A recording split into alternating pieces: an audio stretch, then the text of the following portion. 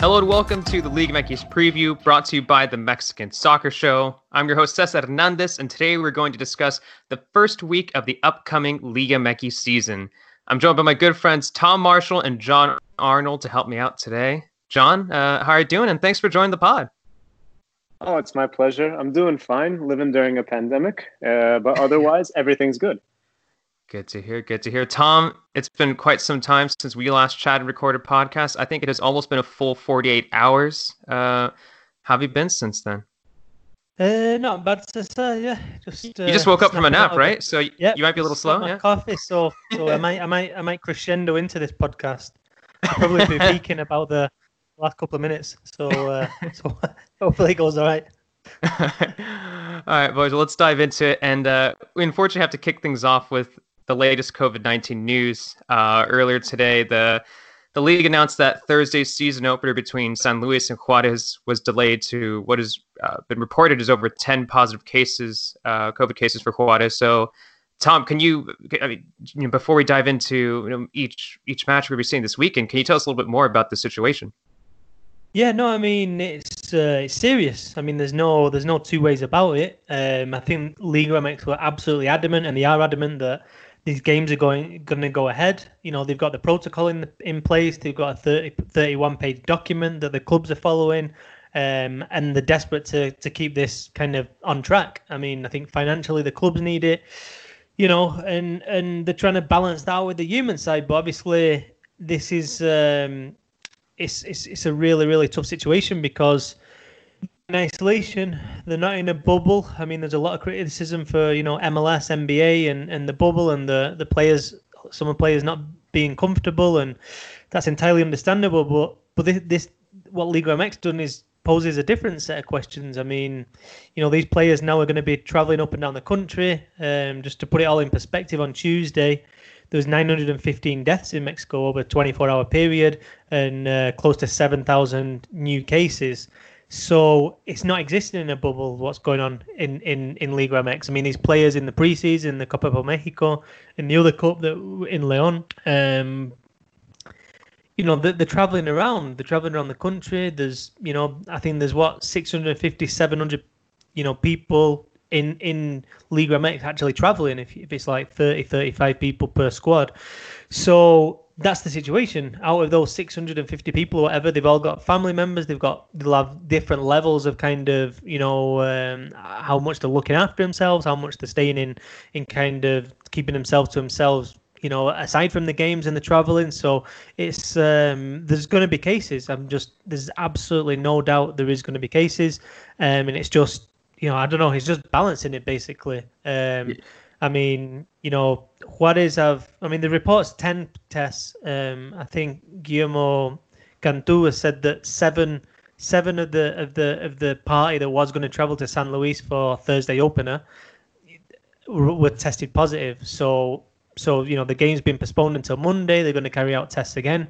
But I mean, the fear is that it's not just Juarez, and we heard the rumors about Necaxa last week, and there's five cases at Necaxa, 5 at Atlas. I think was it 4 now at Chivas, including Tena. 3 at Monterrey, and these aren't isolated incidents now. They're like kind of, it seems like almost every club has got cases, and it's just, is it gonna? I don't know what's the next step. Is this gonna? I don't know. I think we saw in MLS that kind of.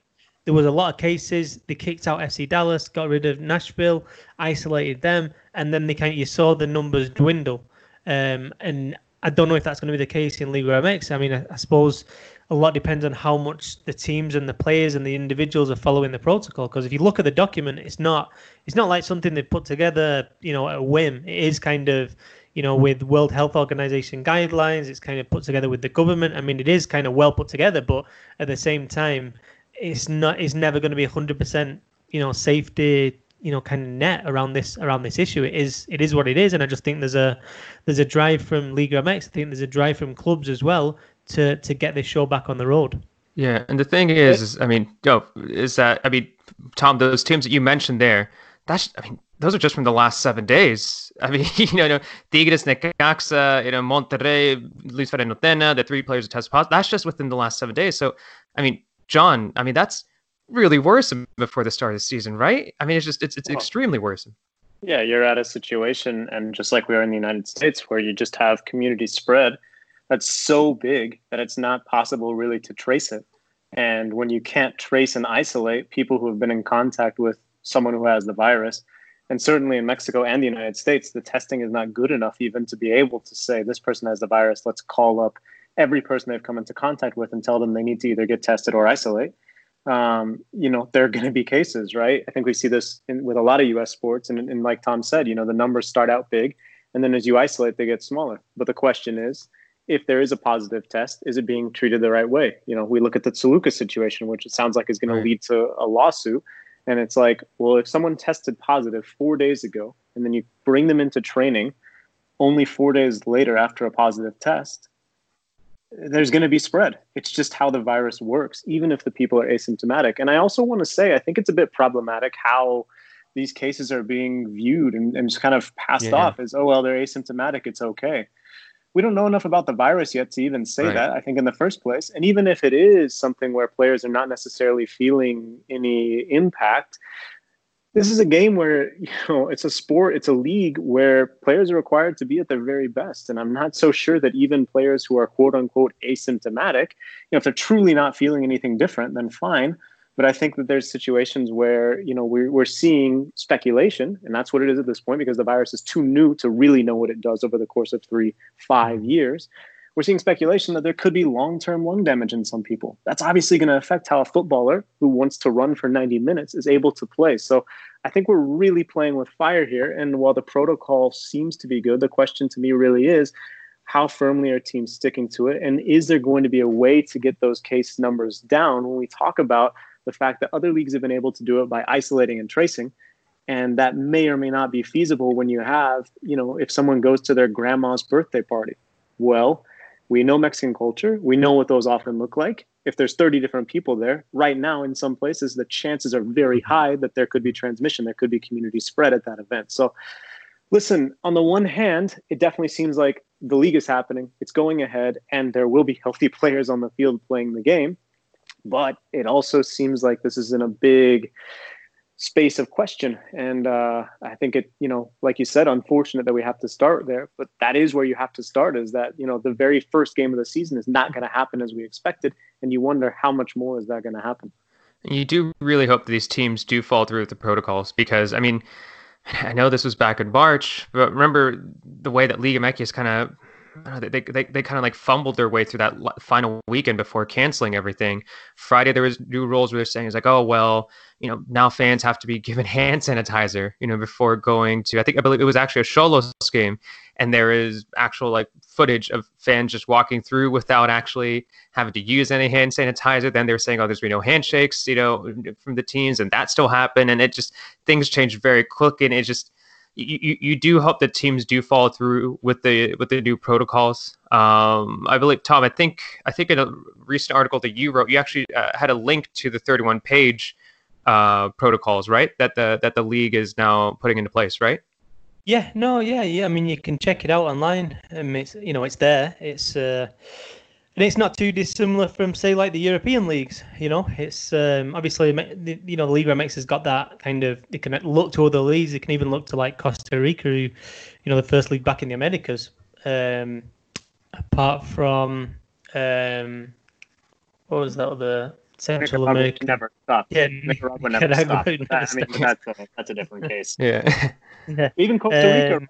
Costa Rica, I'm not sure that they're going to return on time, because they started to see a huge spike after the league was successfully completed. And now they're saying, well, this might not be safe for our players either. And that was like sort of the example, right? I agree with you, Tom. There's a roadmap to be followed. But the difference between what like the Bundesliga is doing, or even the Premier League, is that the spread is much more contained there than it is in Mexico. And I just think, like, if you have players, essentially you kind of almost need to have a bubble, right? To really have protection. And if it's going to be each team an individual bubble, to me, that's the only way where you start to see cases go down. Yeah, no, it's worrying. And I think the other thing is obviously there's the kind of health side, and then there's, the PR side. I mean, the Mexican league, again, for me, has just been so slow in terms of reacting to the Juarez case, for example, to reacting to setting out what the stipulations are for a game to be suspended to set out the different tests, because what happens is, and I don't think the media really understand, is and you know, I've been doing a little bit of MLS stuff, and you know, and they sometimes they make available like the chief medical officer, so you can actually talk to them, and they explain, you know, the different protocol and the way there has to be 2 tests, and the first one could come back positive, and then you need a secondary test for that actually to be defined as a positive. And so in theory, you need 2 out of 3 tests to be positive to actually be declared a positive. Now, the scientific reasoning behind that, it's not just they've made it up, and all the major US leagues are doing something very similar. But in Mexico, it's like you got this case like with Juarez and with Necaxa, where I feel like the issues have been reported after the first test. And the tests, they're not kind of 100%. That's not in terms of they don't work. It's that they don't. Sometimes it can be a positive test when you've had it, you know, a month ago. You know what I mean? So it's kind of, it's difficult to understand, and I think that Liga MX again has been. I mean, Enrique Bonilla gave a press conference on Tuesday, and I think, you know, people were tuning in. I certainly tuned in to see what he was going to be talking about, and at least to kind of mention of, you know, what's going on with all these positive cases, and a reaction from the league, and something kind of, you know, strong, saying, you know, this is what's happening. There's been positive tests, but we're continuing on. The players, you know, I don't know. I just felt like all these positive cases now warranted a kind of statement or response from the league. And Enrique Bonilla just came out and said that they've got a new sponsor, a digital sponsor, and all the questions were geared towards, you know, Caliente becoming the sponsor of the league. Caliente, who separate topic, but also own a club. So, but yeah, I mean, weird. I think on the PR side, it's not been good. Yeah, we really should have started there, Cesar, and I think that you're to blame for the not taking the Caliente sponsorship seriously enough. The Grupo Caliente sponsorship. Actually, have you seen the new Xolos jerseys? So they actually have like a little throwback to some of the scribbles that they had in their old jerseys. And, you know, of course, there are little dollar signs on the new jerseys. And all I keep thinking about is like, maybe you should have dropped the dollar signs like after selling Querétaro, after getting this like league-wide partnership with betting. Seems a little weird, but anywho.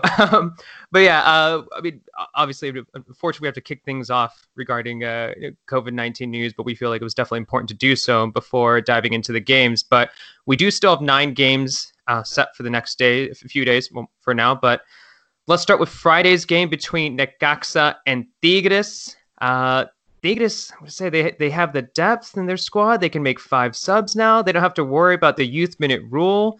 I mean, John, this should be the start of another good season for them, right? There's no way that Tuca uses 5 subs, right? This is a guy who often uses 0 subs. There's no, I don't know. Maybe he does. Maybe he does. Maybe it's different. But I think they have the depth, though.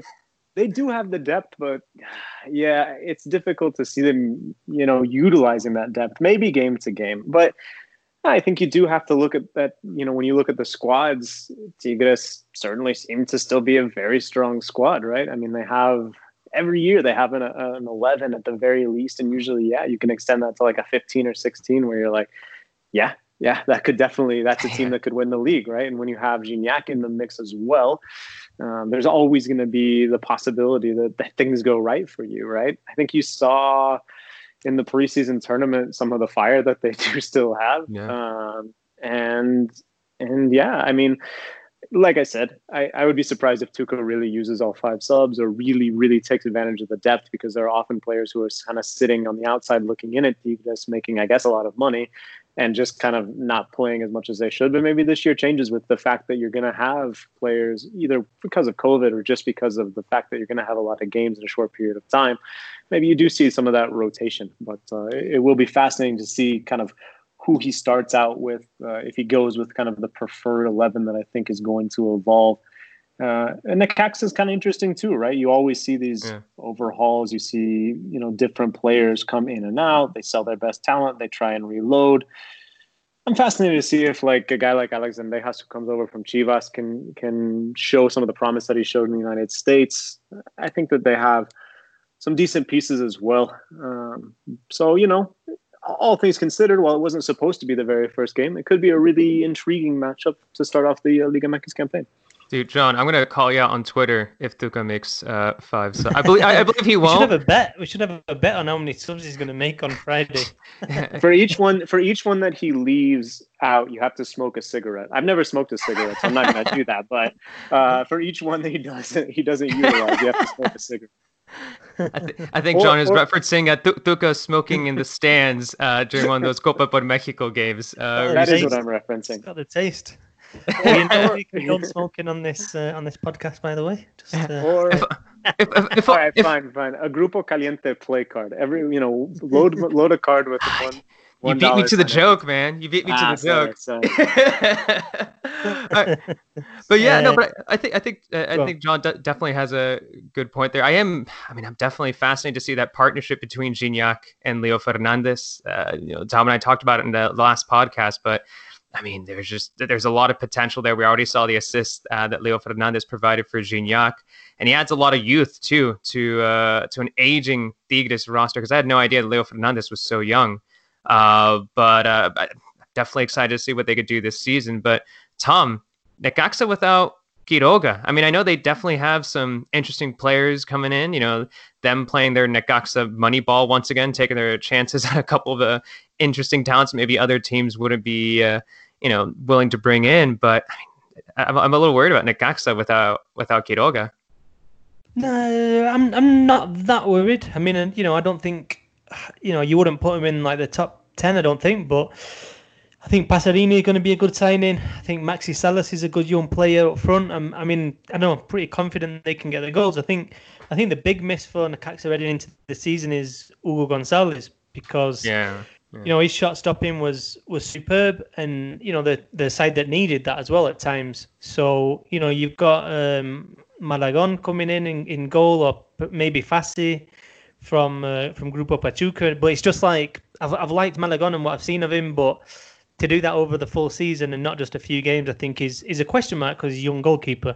I think it's a clash of styles, this one as well. I think Tigre is obviously going to try and dominate possession, and Necaxa under Poncho Sosa are going to be the much more comfortable playing more direct. So I think from that kind of perspective as well, I think it's going to be an interesting game, and it's all of a sudden the season opener, which is which is a bit of a surprise. The other thing I think we should definitely mention is that Necaxa have had these positive cases. I can't remember off the top of my head now how many they've actually had within the play-in. I mean, I think it's only one player, but I don't know. It's another thing to look out for as these kind of positive results come out, because if that positive player is kind of your starting centre back or your captain, then it's one thing. If it's your third goalkeeper, then it's not going to affect you kind of on the field. But I know we'll get to Atlas, but Rafa Puente today was saying that his starting 11 for the game against Tijuana is actually changed because of the fact the positive test within Atlas. So yeah, we'll see. I mean, we'll see.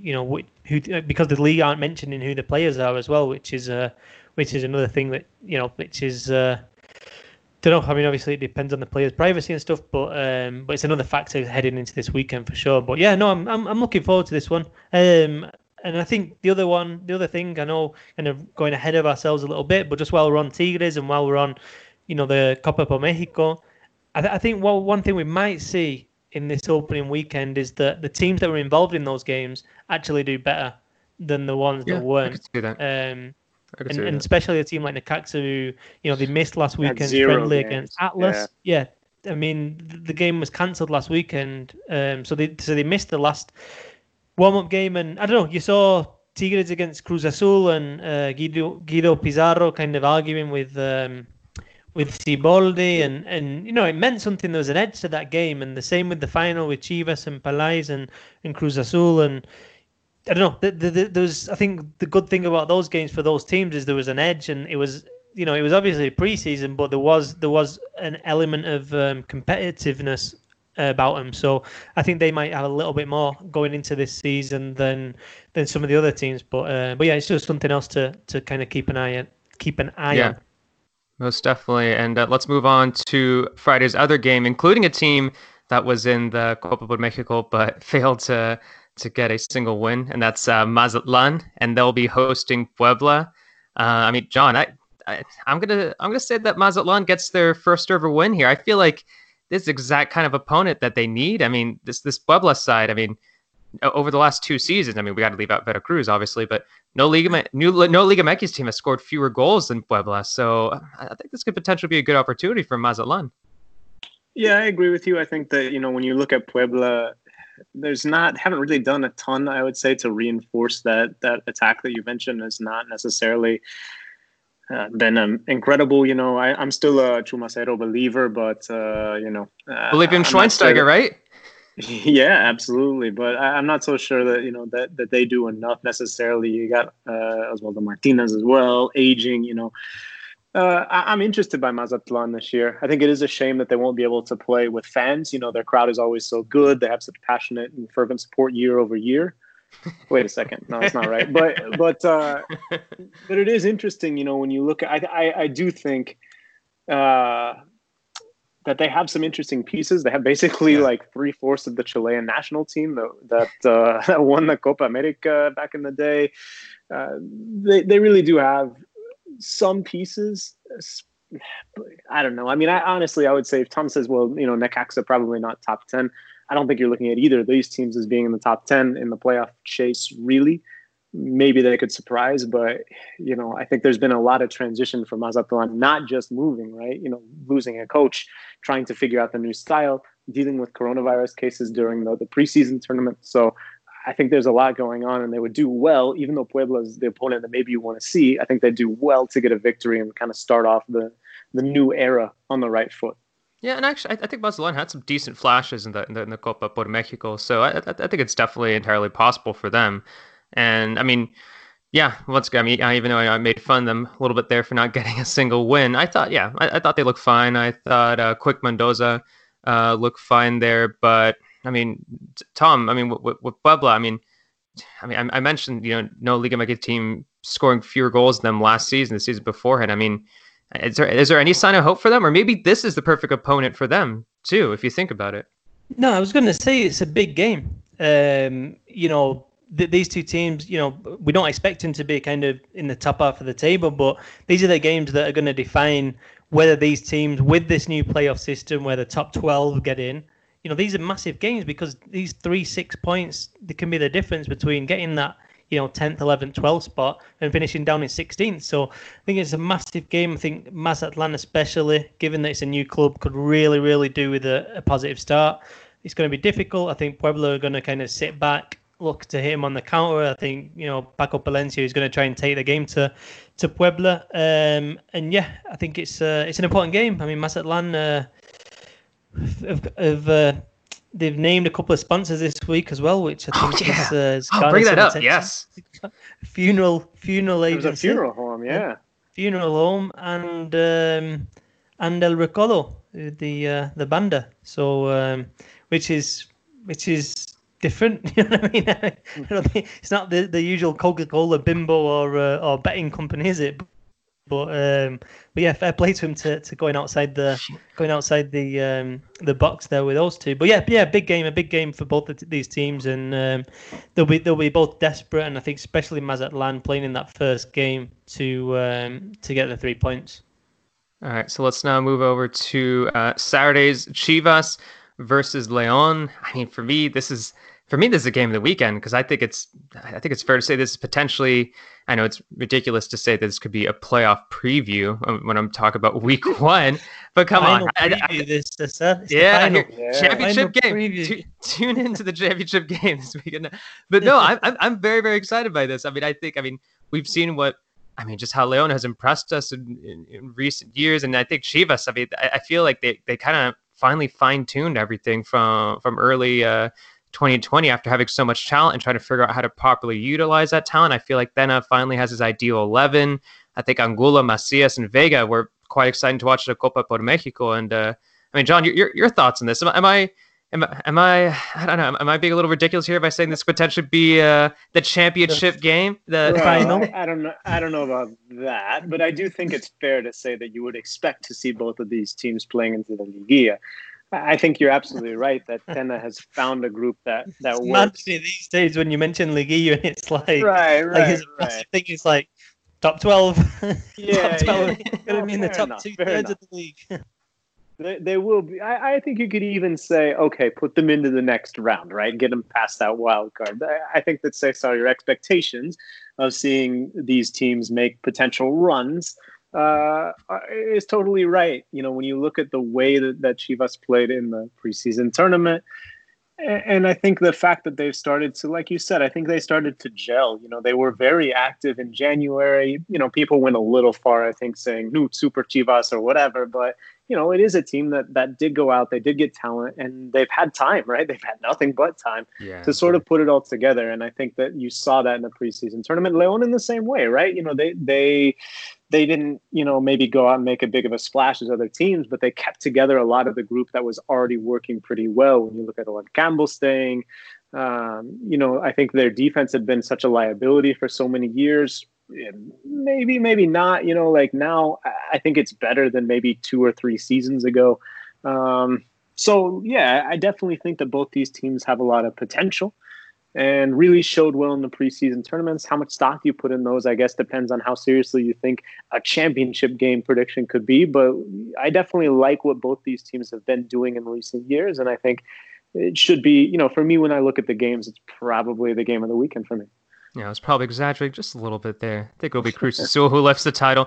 But Tom, thoughts on this match? I mean, I guess, well, I was about to say it's could be pretty exciting to see him on Telemundo. It's be like a throwback to the 90s, but I guess you won't be seeing Telemundo over there in Mexico City. But you know, thoughts on this match this weekend? No, yeah, I mean, it's actually interesting, the TV stuff, because obviously in the States you've got this big deal with Telemundo, and I think we're going to see if they do English language stuff as well, because you know they've got the rights in English. I've not heard anything about them kind of doing it for this first game, but well, it'll be interesting to see moving forward what kind of Chivas and Telemundo NBC actually do in terms of, you know, producing either English commentary or English language content. But it's interesting in Mexico because there's going to be a bit of a scandal this weekend, and I don't think a lot of Chivas fans are don't think it's really sunk in. But this game's only going to be shown on the cable service Easy, and basically it's owned by Televisa. So it's basically, you know, like I've got Sky because I've got all the games. You know what I mean? It's like basically you get all the games, you get the Premier League, La Liga, and pretty much every game in Mexico. But they've actually taken it off that, and Tigres had it last year as well, and it's so annoying. And the only way you can get this service is by contracting this separate cable. So you will be watching it on Telemundo when we FaceTime you the game. But I think you can actually get it on Blim. This kind of, I don't know what service it is, like it's like a Netflix or something. So I don't know, but it's like you have to subscribe. So it's people are going to be annoyed in Mexico, 100%. I mean, they've got the big deal in the States, and they've kind of created a bit of a wave with it. But in Mexico, for the most popular team, or certainly there with America, then it's not great. But yeah, in terms of the game, yeah, no, can't wait. I think you're right, Cesar, saying it's the game of the weekend. Okay, that was me. and definitely two teams that are going to go at each other, I think, as well. So yeah, bring it on. And like I said, I think on the last show, I'd quite like Leon to win the title. I mean, I think they've been really good under Nacho Ambriz for over a year now, and yeah, it'd be nice to see a team like Leon, such free flowing football, kind of, you know, actually lift the title and get that kind of that crown, and especially for a Mexican coach like Ambriz. Yeah, and Angel Mena was scoring high numbers again in early 2020, so he's definitely be a player to keep an eye on once again. But let's look over at Saturday's other match. It's going to be between Xolos and Atlas, or like I mentioned in the last podcast, Xoloretero. So, John, your you thoughts? You absolutely love that, don't you, Cesar? Oh, I do. I do. Someone on Twitter, I forgot how they said. They said it was. They gave me a 5 out of 10 for that. Which for you is, I mean, that's pretty good. You know, that's pretty good. That's a higher rate than usual. John, I mean, your thoughts on the interesting situation regarding, you know, Xolos. I mean, they got Pablo Guerra in, but now, I mean, it's just a number of players over from Querétaro, and this could potentially mean that they're a dark horse. But I mean, just your thoughts in general, just heading into this weekend about Xolos. Yeah, I'm actually fascinated to see what their home record ends up being because, whenever I was living there, it was Fortress Estadio Caliente. It was impossible to go in there and get a victory, partly because the team was really good, but also partly because it's like a very weird place to travel. So I'm not sure if it becomes easier or more difficult now in this pandemic world that we're living in where there won't be fans, but at the same time, you still have to deal with a lot of the things that make the Caliente strange, right? The turf, number one. And number two, the time zone. I think, even though some of the games start late, you're maybe not eating at the same time, or you are, but, your body's doing different things, right? I think those were two factors that people often overlooked when noting how difficult it was to go into the Caliente. Taking those external factors out, I also think that partly because, or maybe even mostly because of the kind of raiding the cupboard of Querétaro, this is a really intriguing team. When you look at some of the names of players that they've brought in from the Gallos Blancos, Marcelo Ruiz really stands out. Even getting like a Fabian Castillo back is fascinating, right? These are players who we've seen have success in Liga MX before and have the potential to continue to do things. And you combine that with a manager who you could say the same thing about. We've seen him have success before in Mexico. We've seen him overachieve, I would argue, at Monarcas. So now that he has a roster that I think may be even more talented than what he has, I'm fascinated to see what happens and how he does. So, yeah, I think the Xolo-Retero experiment is going to be an interesting one to watch for sure. And for me, I do tip my hand toward them because of both the roster and the home field advantage, even without fans. Yeah, me too, and especially just Pablo Guede. I mean, just him stepping in there. I mean, I told Tom this. I think I'm really worried about Scholes' defense. I think that's something they really should have worked on when bringing in some of those new figures, or should I say, figures from the team that they sold. But I think Guede's attack-minded soccer is going to potentially compensate for anything happening in the back line. But Tom, I mean, are we not giving Atlas enough credit? I mean, they were low in our preseason power rankings, and the addition of Malgora could be interesting. I mean, I feel like he could be enough to not only carry them to success here, because remember, he's had experience, playing on this pitch in the Estadio Caliente, but maybe it's enough to really carry them to potentially even a playoff spot. Yeah, I mean, I think over the season he could be a top signing. I mean, like I said the other day, I mean, leaving the other stuff to one side, he's one of the best wingers in the league, but he's not going to be around this weekend because of his injury. Oh, that's right. That's right.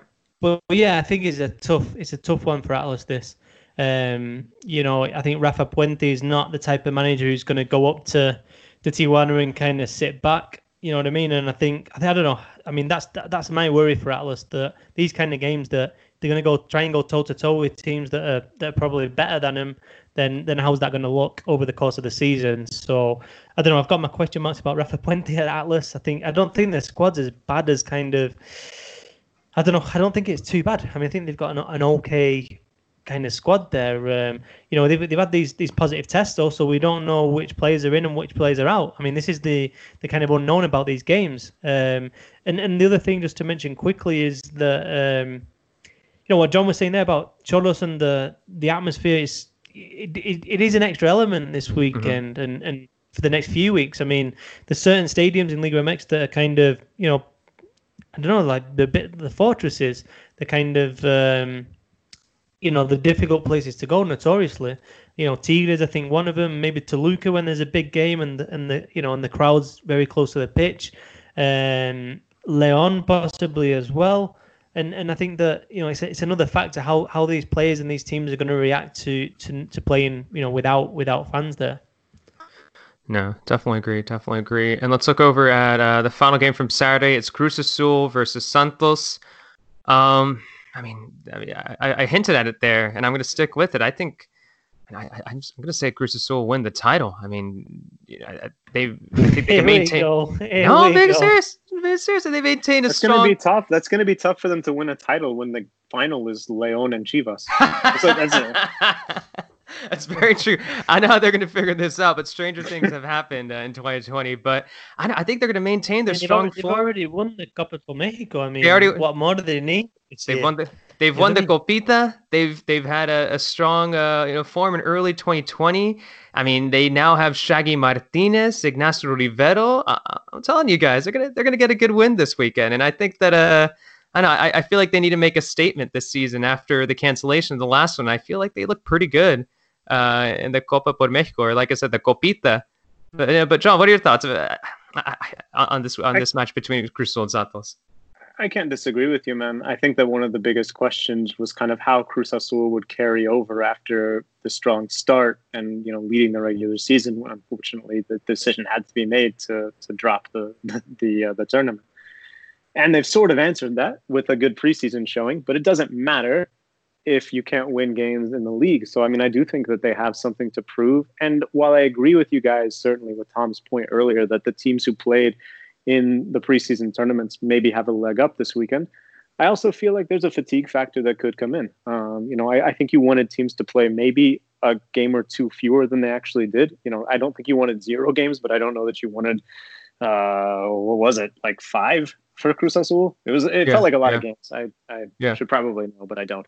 But I do think they're a team with depth. When you talk about Tigres being able to sort of rotate out, I mean, I think that you've seen Siboldi able to do the same thing. He's a coach who knows Mexico really well. And I think he, certainly has plenty of talent at his disposal. I think the back line is relatively proven. You got, a bunch of different options that look good up top in Jonathan Rodriguez, Sebastian Jimenez. I really think that this team has a little bit of everything and certainly should be considered a title contender. So, going up against the Santos team that, frankly, in the last few years hasn't really been able to live up to, I guess, their expectations, I think is in a bit of a transitional moment. I would say Cruz Azul has the impetus on them to get a victory, but, we'll have to see how it goes. Yeah, and Santos will be missing Brian Lozano. They're going to be missing to exit Jonathan Orozco. Yeah, I think that's the thing for Santos to look out for, how they're going to try and replace Brian Lozano, and how's that going to look, and how's that going to work coming up against a big team. I think that from the Santos point of view is the way to look at it, and how they're going to. I mean, they've not had much success on the road since Almada took over. It's very difficult to go to places like Mexico City and implement that high press. So it's another kind of fascinating example of Santos going away and trying to do it against a really good team. One thing I would say is, though, Cruz Azul, it depends on who they play up front. Caraglio's in the mix as well, but they're not a team that's going to always start playing out the back. They're not. If the high press is implemented, then they're not going to be afraid to knock the ball longer, and I think that's going to be a key element of the game. But yeah, no, we'll see. I think two good teams to watch. I was looking at the newspaper the other day, and it was like the predictions of all the kind of analysts, and I'd say like 80% said Cruz Azul champion, and it's like we're in July. You know what I mean? We're in July. I'm not ready to say when you've got, equally good teams in, or better squads, potentially in Tigres, Monterrey, even America, Chivas, León, all up there, that, they're such a favourite for this title, considering as well how this playoff system is now. But yeah, I agree. That's until your editor tells you to write an article to make some predictions. I also feel like it's one of those things where it's almost like you think you're going to be the one with the hot take, and then it turns out everyone has the same hot take. Yeah, like, when you do like NCAA tournament picks, Tom, you don't know this, but like, when you do your bracket and you pick like some hot underdog team that was looking really good, and then it turns out everyone has that. Yeah, the Dodgers, for instance, my favorite college basketball team. It's the Red Wings. I just feel like that's like it's become the trendy pick, even though it isn't in some ways. Like, it's in vogue just because, and it's an easy one. You can justify it. You can say, well, they were leading the league when it ended and they won this preseason tournament. I do think they have more to prove, but I also wouldn't say that. I don't know that I would classify their roster as notably far behind some of the teams that you mentioned. I think I would put them in the same category. So maybe they'll make me look like an idiot, but I guess they're making 80% of Mexican analysts look foolish as well if they don't fulfill expectations. Tom, can you name 4 NCAA like strong like basketball, like college basketball teams? Red Wings, Patriots. Okay, all right. All right, let's look ahead. let's look ahead to Sunday's game between Villanova and Duke. Actually, wait, wrong. Okay, it's Pumas versus Querétaro. I would say I have a lot of questions regarding Pumas and Querétaro, and I could see both these teams either narrowly qualifying or narrowly missing out on the playoffs. And I think this game's kind of up in the air for me because I think a lot of leadership has left Pumas after Mancora and Pablo Barrera had left the team, even Saldivar to an extent. And even though I know he has been inconsistent, I still think he was a key figure. And just Querétaro, I just don't know how to properly preview this team. I just don't like. I don't know who these Atlante players are. I don't know what's going to happen after all of them left. But I know, John. What are your thoughts? I feel like this is going to be interesting because you can see both these teams either narrowly qualifying or just narrowly missing out the playoffs. Yeah, especially with Pumas, I feel like they're a team that if you're a Pumas supporter, in a lot of ways, I think you have to be a little disappointed. Maybe that's harsh before the season has started, before the ball has even rolled a single inch. But, the big signing, I guess, is Talavera, who, they did need a goalkeeper. But at the same time, I think his best days may be behind him. You've still got Carlos Gonzalez, but like you said, I mean, there are legitimate questions to be asked about this team. And it's a team that, to me, as one of the grandes, and as a team that I think has been in some ways on the brink of success in not too distant past, should probably look a little stronger. When we talk about, I would put Cruz Azul up there with the squads of Tigres and Monterrey and Chivas. I don't think you can put Pumas in that category. So, I do think that they, like you said, Querétaro, I don't know. I really don't know what to expect from that team at all. Pumas, I think you can expect, to be mid-table fighting for that expanded playoff spot, like Tom mentioned. So this, like Tom made the argument that Mazatlan and Puebla have a really critical game, I guess, since we see these teams in the same category as well as kind of mid-table fighting for those expanded spots. I think you would have to say this is also a pretty important game. And it's going to be weird to see this say, without fans too, just because it's always weird to see those noon games. And I'm fascinated to tune in. Yeah, Querétaro, I don't know. I don't know what to expect, but I'm not expecting anything good. You know what I mean? I'm not expecting a mid-table second division team, players to come over and it suddenly be good, and then you lose all your best players. You know what I mean? From a team that was actually quite good. I enjoyed watching last season.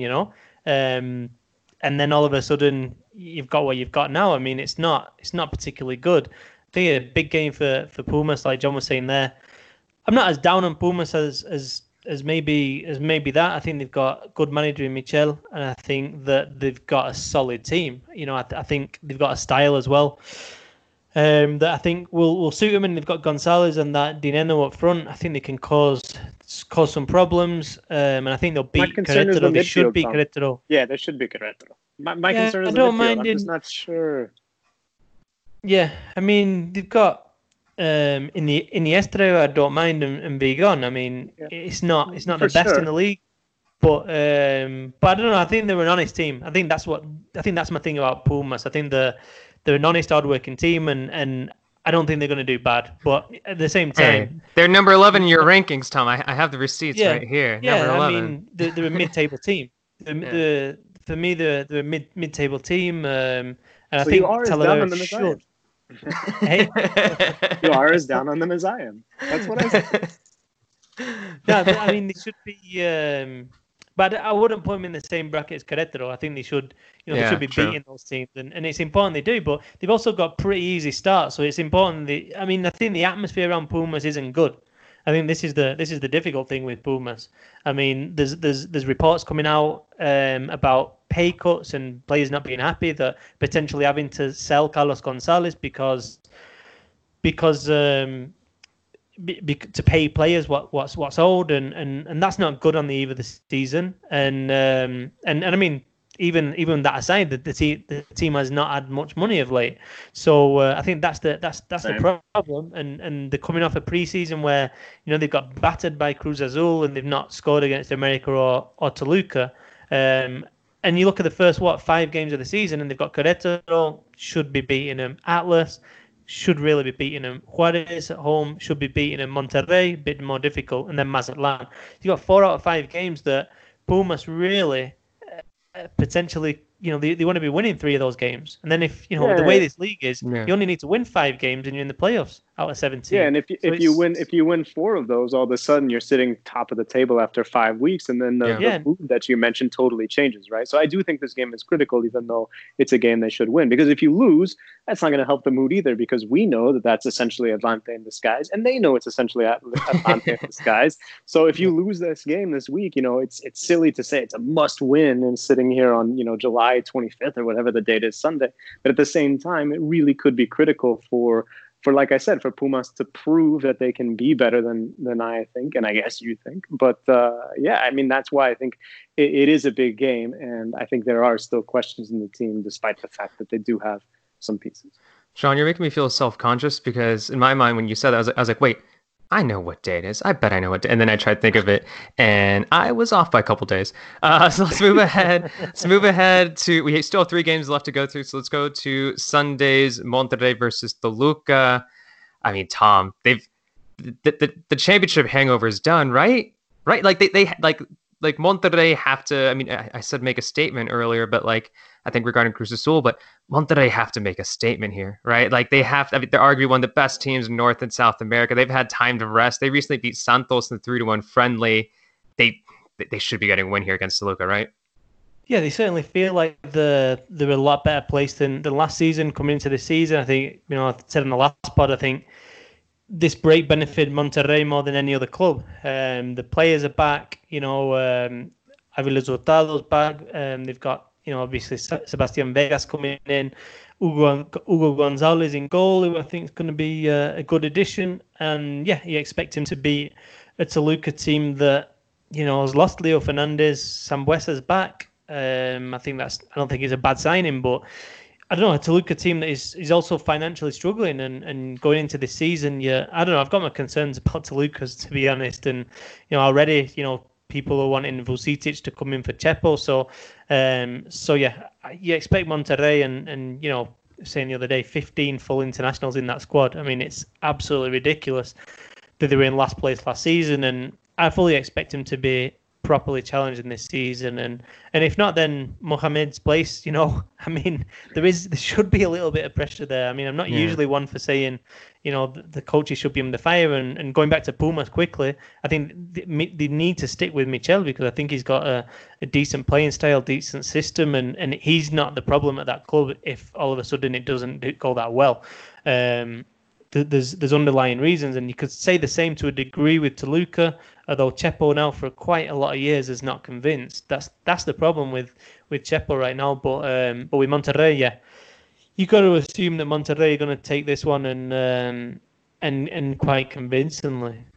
Yeah, it's one of those matchups where we talk about what's are the squads notably different in talent. I think the answer is absolutely yes. You look at the front line of Monterrey, and then you look at Toluca, and it's like, do they have anything that can approach, what Monterrey is able to do, in terms of a threat at goal? No. And then you look at Monterrey's back line, and it's like, that's pretty good as well. And then, Tom mentions Hugo Gonzalez returning. I think this is a really strong team that, there's no excuse really for being as bad as they were last tournament, hangover or not. So I do think that if they're not in the title race this year, Mohamed, who I like, cards on the table, I've enjoyed watching his teams, enjoyed covering him, should be in hot water if they're not able to. They should win this weekend, but if they're not able to get into the title contention, if they're not in the playoffs, then he definitely should be on the way. With Toluca, I just think we haven't really talked about, and I'm not sorry, but just to bring up the COVID situation again, Tobillo, like the Fernando Tobillo situation is unbelievable. And really it hasn't sort of transcended, I guess, what I would call like our Liga MX bubble. But it's absolutely crazy to me. And I just feel like maybe I'm totally wrong. Maybe everyone's going to be pulling in the same direction. But I feel like when you have a situation like that, a player essentially saying, I was asked to train when I had COVID, the locker room can't be great. I really struggle to think that if these guys guys have fears about their health, they're not going to be super concerned about getting in the same, getting on the same boat, rah, go team, for a team we already look at just on paper and say, this isn't as good as other teams, to then add the element of, hey, management is making guys with COVID-19 practice and put us at risk as well. I mean, I know that's in the courts, and please don't sue me, Toluca, but that's what is being reported right now. And if that's true, it's just really difficult to imagine the other players on that team being excited to represent that institution. Yeah, and this is the Luka locker room that's now missing key figure. Talavera's gone. Leo Fernandez, who's a key part of the Luka spine, is also gone. So, yeah, it's not exactly looking good for them. And I mean, it's just somewhat of a tangent here, and I know we should be moving on to the other two teams. But I do begin to feel a little bit bad for Chepo de la Torre. I feel like since 2013, when things went horribly, awry with Mexico.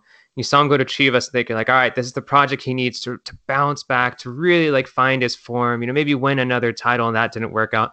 Then with Santos, you're like, all right, maybe this is a team where he can bounce back, find his form, kind of make his way back out. Yeah, that didn't work out.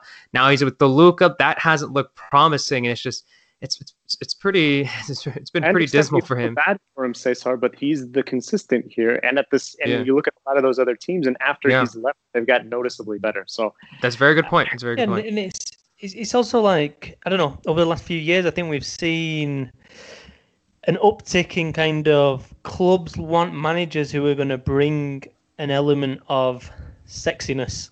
You know what I mean? Whoa, they want an element of entertainment, of kind of. Are you saying he's not an attractive man?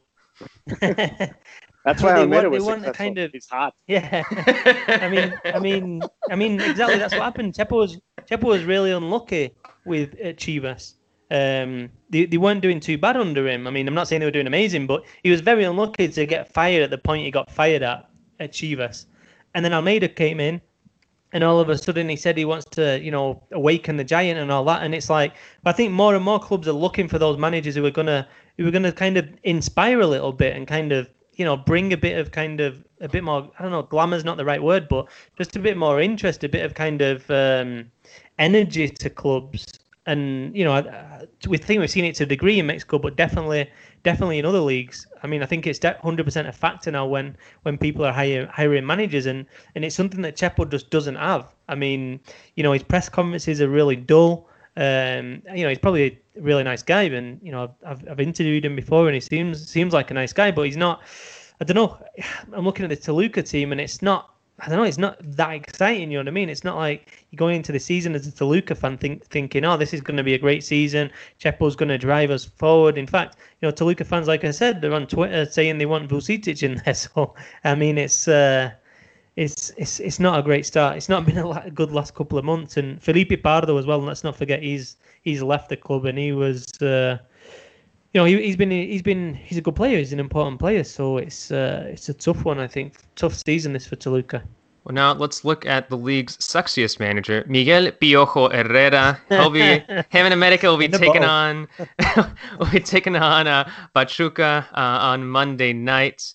I mean, first off, it's kind of a tangent here. How did Pachuca get the short end of the stick here with Monday night games? Doesn't seem ideal, but John, this is a Pachuca side that is now going to be missing Franco Jara. You feel like America have a little bit of a point to prove after not exactly having the best Copa por Mexico, not exactly being one of the top teams in Mexico in recent months. So this could potentially spell some problems for Pachuca on Monday, right? I don't know. I also am a bit fascinated by Pachuca. I think that they have... in Enrique Aguirre, some players that, multiple players who I think are talented. Sure. They obviously, the academy factory continues to kind of churn out with like De La Rosa and those kind of players.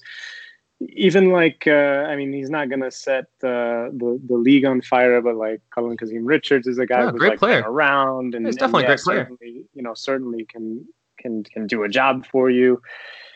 I'm interested by this team this year, which is, I guess, more than I was kind of expecting. I got Ismael Sosa, and the defense isn't bad either. So I think that's why I'm interested in this team. Not to say I necessarily am going to tip them on Monday, but I think Pachuca could surprise some people this year and maybe get back to some of that form that they had back in the day under Diego Alonso and sort of become that team again. I think they've kind of coasted on reputation a little bit. In a way, oh yeah, that's the team that produces players. Oh yeah, that's the team that has a great, cantera, but maybe that hasn't necessarily come true. And I think this year could be a year in which they start to prove it again. So I'm fascinated to watch Pachuca. And like I said, I definitely could see, I agree with you. America probably has something to prove. That Miguel Herrera has his team prepared when he needs to, which I would say is now, preseason. I don't put a ton of stock in, if you couldn't tell in the rest of the pod. But yeah, I'm fascinated by Pachuca, and I don't think there'll be a walkover by any means. Yeah, I'd like to see Toluca produce a player now as well, because it's not. You look through the team these days, and it's not like. I don't know. I think the nearest may be Figueroa, Tony Figueroa, the winger, but and he's been talked about for a few years, and he's not really blossomed yet.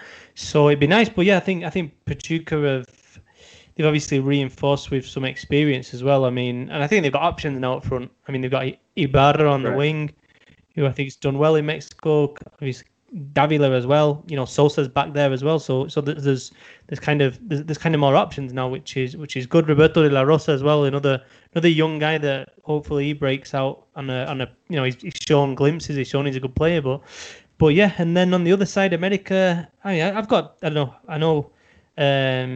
There's been some concerns about America, but I just think Herrera's going to get it right.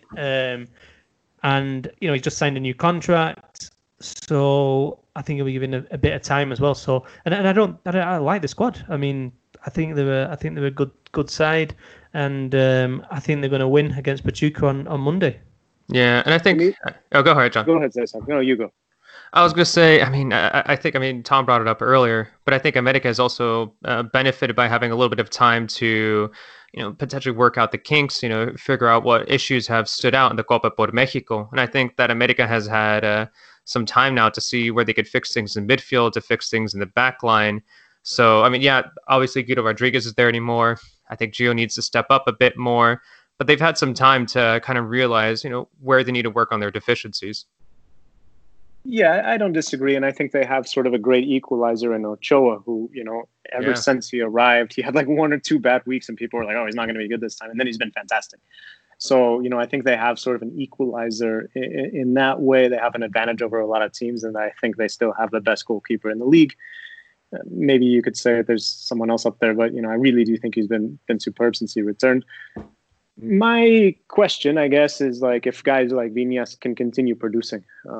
I love Viñas. Like, I definitely think he could, but I don't think it's guaranteed.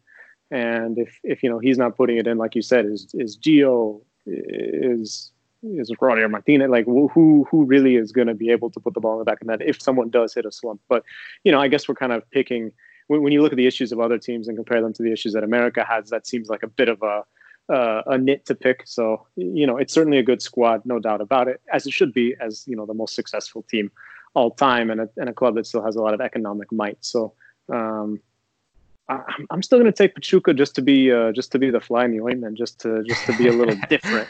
But I think both of these teams will make the Liguilla. How you like that, Tom? They'll be top 12 for sure. Whoa, look at that.